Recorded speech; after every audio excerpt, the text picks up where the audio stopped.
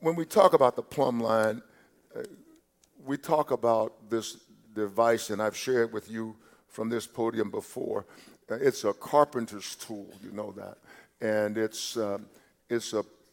the bob is on the end of the string, and it is a device that we use to determine what we would call perpendicularity. I practiced that word, so don't worry about it. I practiced it so I could say it. So I do know how to say perpendicular, that which is comes, straight, and it's vertical, and when it touches, as it were, the ground or the foundation, it forms two 90-degree angles. And so, and then you have, if you were to take that out, you'd have 180 degrees, which would go straight a particular way. For example, east and west, they never meet. So, but when you have that perfect 90-degree angle, you have a wall or whatever construction you have, it is straight, it is vertical, perfectly straight. And in the book of Amos, the Lord was talking to Amos, and we'll read it in a moment, about Amos had this vision of God standing on a wall with a plumb line in his hand. And when I preached this the first time, I had two builders shout out at something at me, kind of help me preach. Like in the black church where I grew up, they help you preach.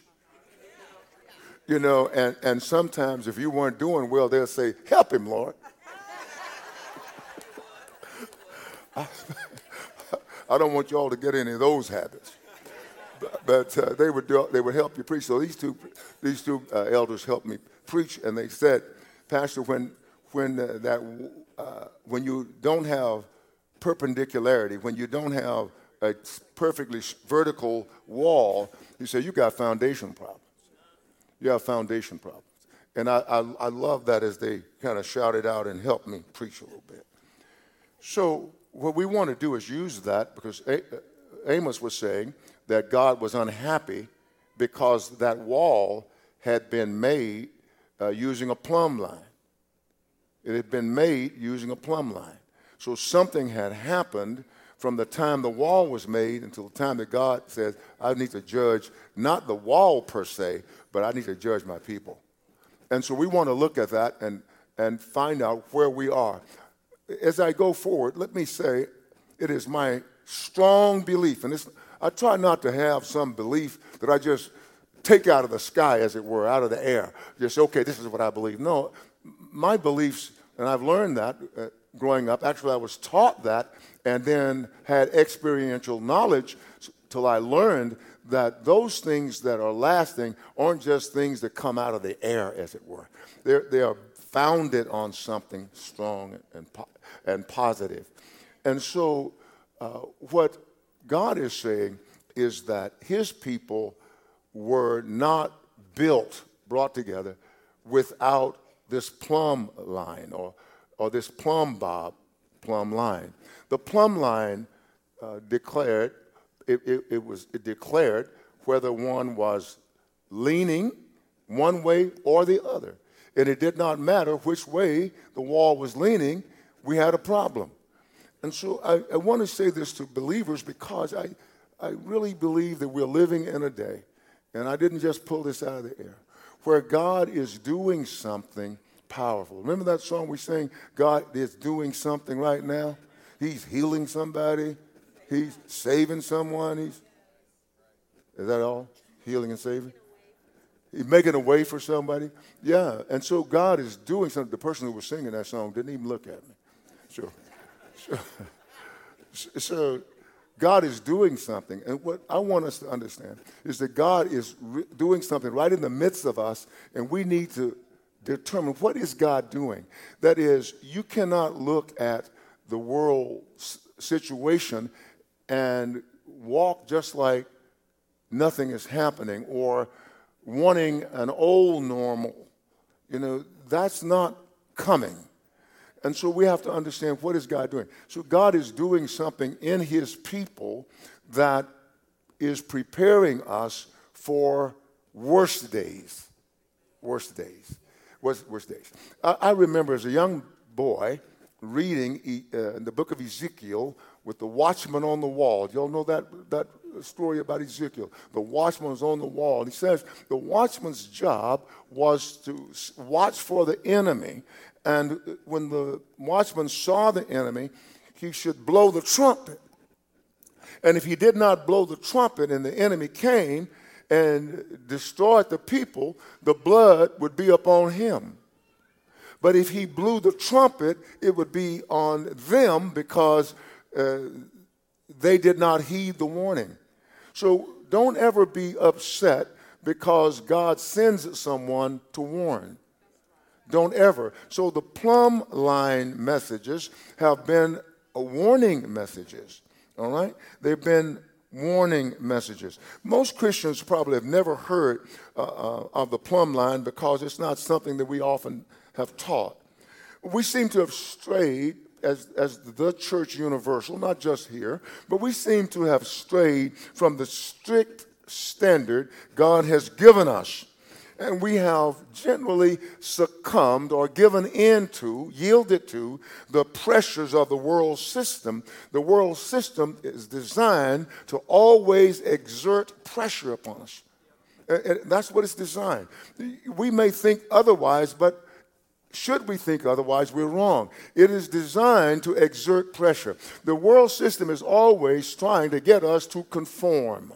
Yeah, not only us as parents and grandparents, but our children and our children's children. I see it happening all the time. The world is coming in with pressure to get our children to conform. And sometimes they will conform because they think, oh, I want to be accepted. But since we are already accepted by God, that should be enough for us. That should be enough for us. So, and never ever stop teaching your children. Never stop teaching your children. As parents, it's not like, oh, they have reached this magical age of 21, I don't teach them. And no, teach. If they're 31, teach them. 41, teach them. I'm still teaching. And I will tell you, if you teach them enough, you don't have to be there verbally. Your words will teach them. Yeah, yeah. You know, I'm standing here as a relatively young man. Relatively. But my father's words are still instructing me. Isn't that a mind-blowing thing?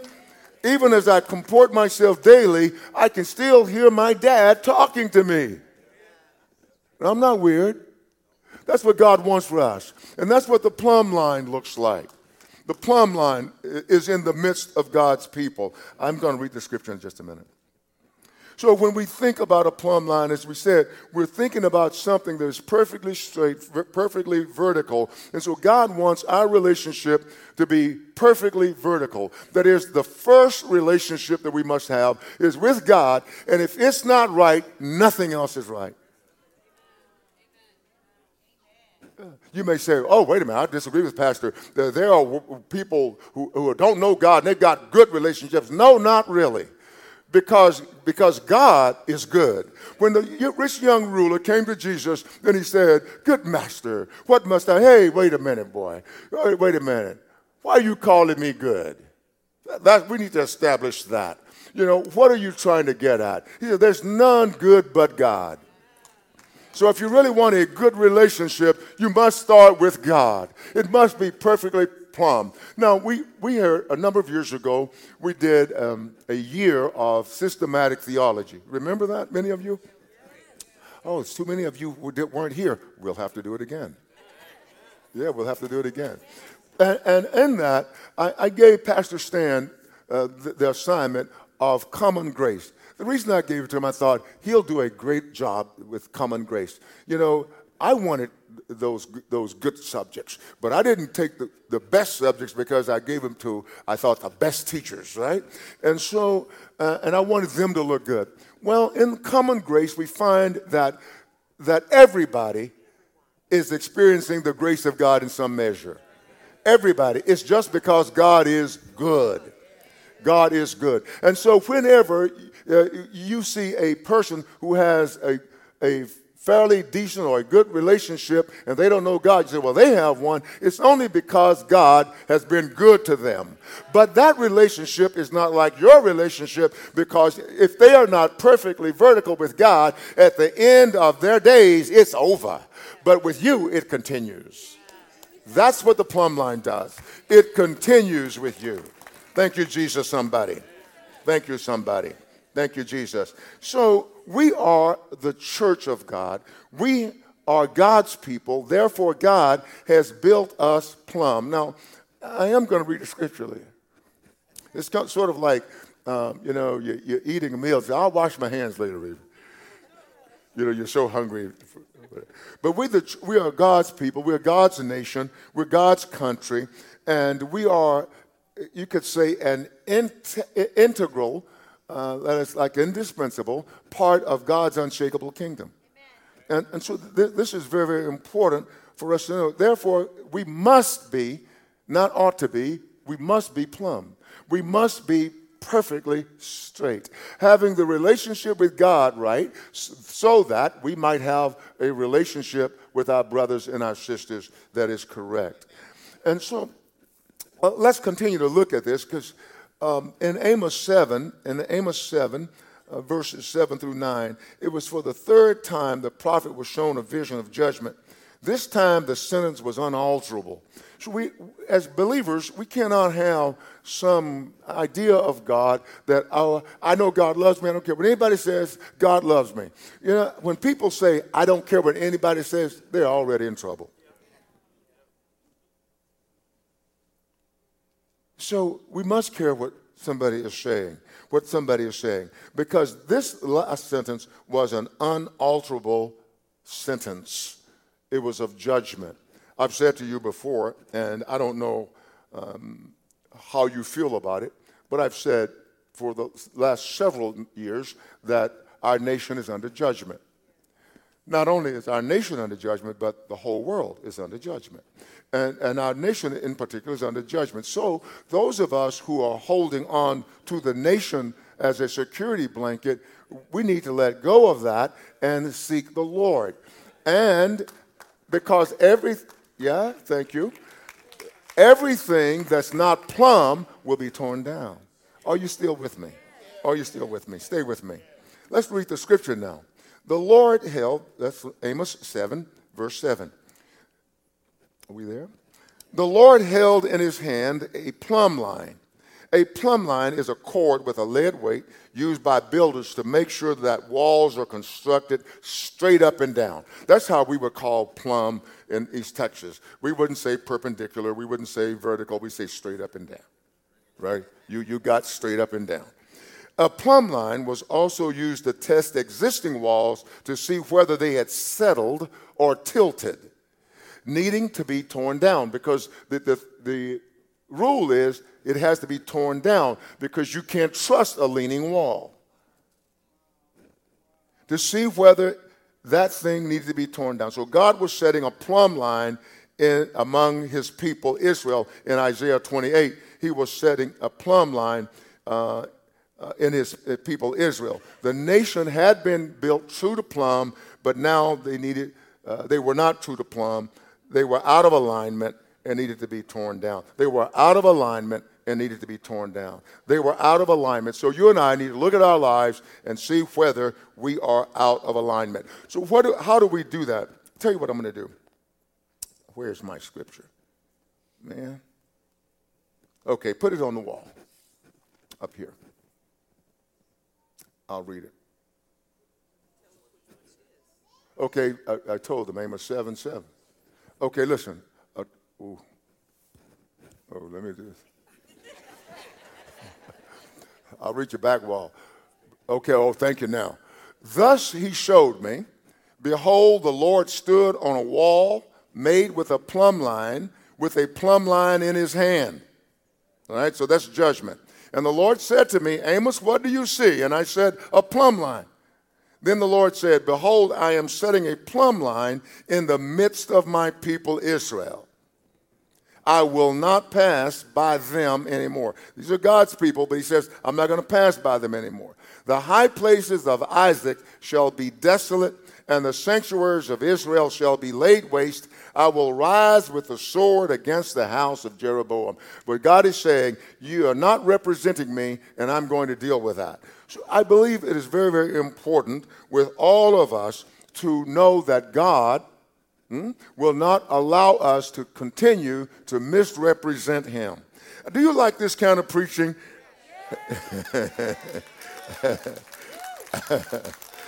Yeah. So in this story, because the wall was not true to Plumb, but was now out of alignment, it needed to be torn down. So God quickly precluded any appeal from the prophet. See, we pastors and prophets around and whatever, we always want to go to God and say, God, one more chance, one more opportunity. Oh, God, please. And so God just said, this matter is settled. I'm not going to spare them any longer. They have failed to test the plumb line. The nation's chief structures, both religious and political, need to be demolished. They've failed to test. And that's where the world is right now. Hallelujah. That's where the world is right now. They have failed the test. And as believers, we don't want to be not on the wrong side of worldly issues. That's not what I'm talking about. We don't want to be on the wrong side of God. If God says it needs to be torn down, you should not be over there arguing. No, he says, no, the religious institutions are messed up. The political institutions are messed up. I'm going to tear it all down. Wow. So then God answers. He says, behold, I set a plumb line in the midst of my people. That is, I have made this to be the last rule. This is the final measure. And I think this is where we are, beloved. Let me just rush through here and tell you a couple of things. My wife was telling me once about a sermon that Dr. Doug Jackson preached. You don't know Dr. Doug Jackson. Man can preach. I mean, listen. I mean, I'll hold his Bible. That's fine. He can just preach. So Dr. Jackson was preached this very, very powerful message titled, When Did Truth-Telling Become Troublemaking? Man, I'm telling you. I could just hear my dad and his generation preaching that. You know, how the old preachers would, when did truth-telling become troublemaking, you know. And he says, but in his message, he spoke of God's prophets getting into trouble and being accused of making trouble because they spoke God's words. In 1 Kings 18, verse 15 through 18, 1 Kings, he says, then Elijah said, as the Lord of hosts lives, before whom I stand, I will surely present myself to him today. So Obadiah went to meet Ahab and told him, and Ahab went to meet Elijah. Then it happened when Ahab saw Elijah that Ahab said to him, is that you, O troubler of Israel? And he answered, I have not troubled Israel, but you and your father's house have, in that you have forsaken the commandments of the Lord and followed the Baals or the Baals. You have followed false gods. Beloved, that's where we are. That's where we are. You know, take that as a man of God. That's where we are. We have done that in so many instances because what we see is affecting us, what we see on television, what we see in social media, all those things are affecting us. And sometimes I won't watch a bad movie. No, I never anymore. But I used to like to watch the gangsters, you know, the gangster movies. I would like to watch them, you know, where the good guy comes in and he beats them all up and stuff. I used to like it. But you know why I stopped watching them? Number one, because I said to the Lord, why are these crazy thoughts in my head? And he said, those action movies. Told me right away. I said, oh. So I stopped watching them. I don't watch, you know, I've got a particular set of skills. I don't watch that stuff.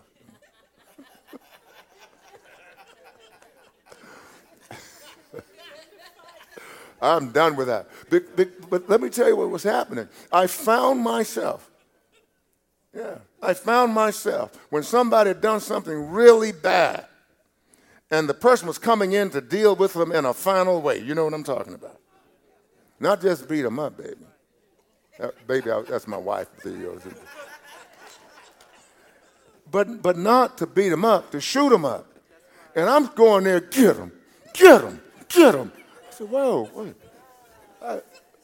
I'm a man of God. Are you still with me? That stuff influences us. You may say, well, it doesn't influence me. Yes, it does. That's why you have those bad dreams. I stopped that stuff, and I talked to God, and I haven't had a bad dream. I can't tell you when. I used to have them regularly. Why? I'm saying that the world system is crowding in on us, trying to mold us. Paul says, do not be conformed to this world, but be transformed by the renewing of your mind, that you may prove what is that good and acceptable and perfect will of God. Yeah, that's what God wants for us. That's what God wants for us. So this plumb line message is amazing. You don't get a bye because you're at home and nobody sees you. You don't get a bye. Wow, this is amazing, isn't it? People of God, we must throw off our shackles and stand fast in the liberty by which Christ has made us free, and not be entangled again with the yoke of bondage to the world system. Let's remove ourselves from it. Can I say it in the name of Jesus? In the name of Jesus. Hallelujah, somebody. Hallelujah, somebody. I want to just jump really quickly. Amaziah was supposed to be he was a priest at Bethel, and he should have been on the side of God. But this is how subtle things are in the world. And you and I are facing them every day. We're facing them every day. But we don't seem to know we're facing them. When your favorite news channel comes on, I've even thrown my favorite news channel. I don't listen. They're not as bad as some others, but they're bad. They have their agenda. So I want to know what God's agenda is. And that's what you and I should be. God's agenda. Not defending anything in that world system. Let me tell you how bad the priest had gotten. In verse 10, Amos 7:10. Then Amaziah, the priest of Bethel, sent to Jeroboam, king of Israel, saying, Amos has conspired against you in the midst of the house of Israel. He did this in public, folks. Priest. Now let me tell you what. I've seen in the last few years men, quote unquote, men of God, coming against other men of God because they held a different view. This is what Amaziah did. This is bad. He said, the land is not able to bear all these words. So they're saying, don't tell the truth, lie. For thus Amos has said, Jeroboam shall die by the sword. When did truth tell him to come troublemaking? Jeroboam shall die by the sword, and Israel shall surely be led away captive from their own land. Then Amaziah said to Amos, go, you seer. So he had turned from being a prophet of God to a prophet of the system. A priest of the system. Listen. Go, you seer. That's what they named prophets in the old days. Flee to the land of Judah. There eat bread, and there prophesy. He knew he was wrong. This is what he was saying. You're just doing this for advantage. You're doing this for money. He was not telling the truth. This is what that system will do. It will work its way into you, even though you're a woman of God or a man of God, and you see the villain getting what he needs. Get him, get him, get him, get him. Oh, wow. That's how subtle it is. That's why the Word of God says, come out from among them and be separate. That's what God means. That's what we have to do. Well, I just need to relax. Well, go to the beach. Put some blinders on and go to the beach. Take a walk in the woods if you surely need it. So Amaziah was just like Satan, in that Satan disguises himself as an angel of light. And you and I have to be aware of those things. Listen, my time is gone, but this is what I want to do. I want to finish this at some juncture. All right? We want to do that. Let me just bless the Lord. Go ahead, give the Lord a hand if you will. Yeah. Let's just remember that we are God's people. We owe our allegiance to him first and foremost. It is he who has made us and not we ourselves. So each of us, our first allegiance must be to our Maker. Adam made a big mistake in the Garden of Eden. When Eve ate the fruit, and it's like Adam goes, oh no, you did, oh no. Well, try it, give it to me. That's how it happened, I believe. He should have said, no, baby. God, what do we do to help Eve? But he joined her. Let's not join our brothers, our sisters, our family members in the world system, because God is extracting us from it, extricating, removing us from it. And I sure like the way it feels.